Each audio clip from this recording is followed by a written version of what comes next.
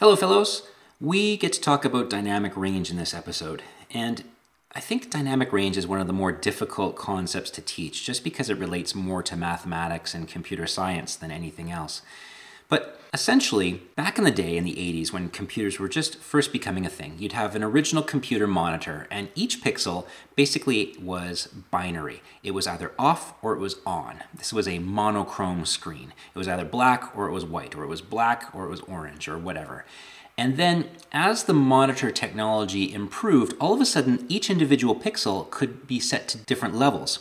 And so now this pixel might have 8 different shades of gray, from black through the dark gray, light gray to white.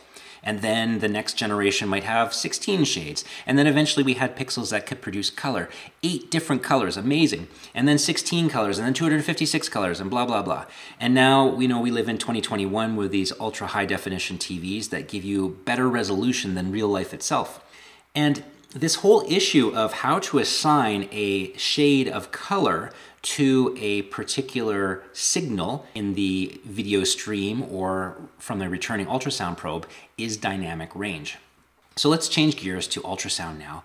When the probe sends out a sound wave, that sound wave is going to strike various different tissues, cause reflections. And as those reflections come in, based on their timing, we know the depth, but based on their strength, we know the echogenicity of that tissue level. So for example, a sound wave striking the cortex of bone is going to reflect more sound. It's going to have a stronger echo, and that's going to be transcribed into a stronger milliamperage in the probe as that echo is received, as compared to an echo that goes out and reflects somewhere in the middle of a blood vessel and comes back at a much lower echo and milliamperage.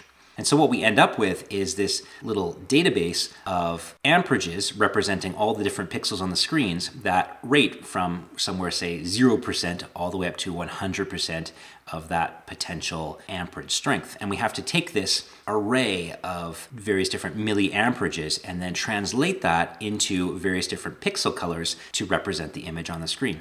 And that process is part of dynamic range. So on an ultrasound screen now, we have a black and white screen, or we're really just using the black and white scale anyway.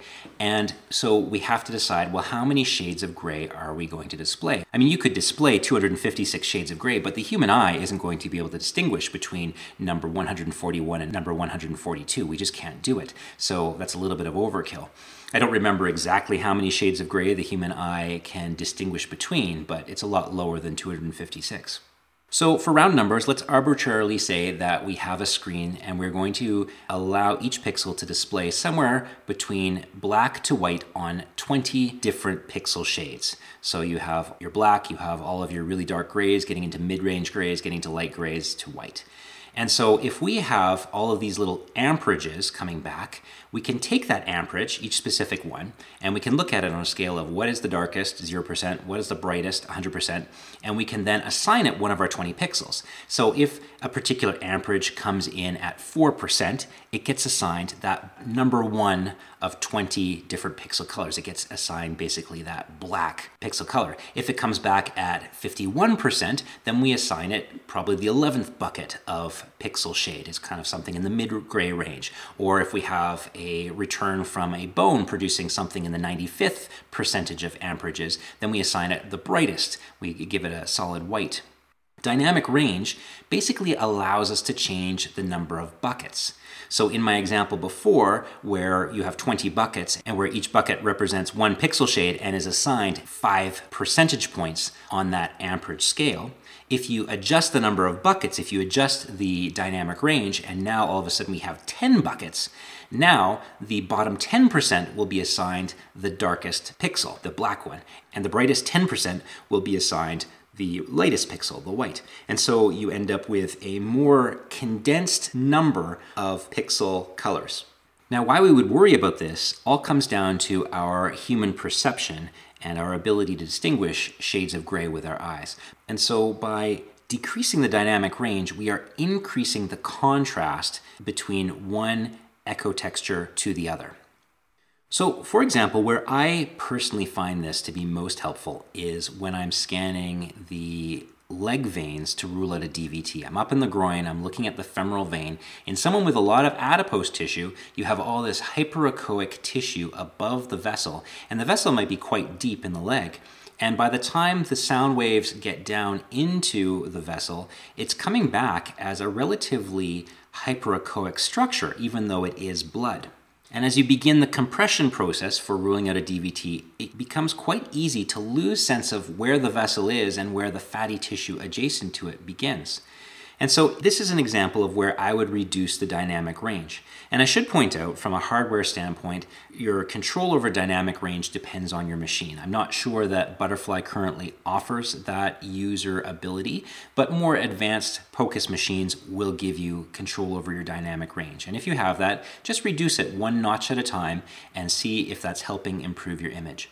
So for me, I am trying to see this femoral vein deep in the groin. I've got all this hyperechoic tissue around it. By reducing the dynamic range, it means the shades of pixels that are being assigned to the various different nuances of different adipose tissue are being condensed. Basically, at some point, adipose tissue is only going to be represented by 3 or 4 or 5 different shades of the brighter pixels, whereas the lower level echoes, such as the blood-filled vessel that I'm looking for, is going to be moved down on the range towards a blacker kind of appearance.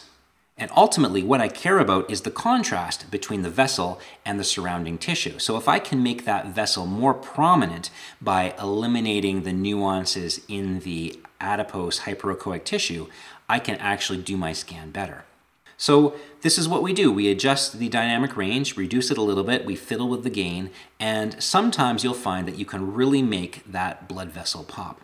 Now, dynamic range can be used in any scan if your machine allows for it, but this is the overall concept of what dynamic range is.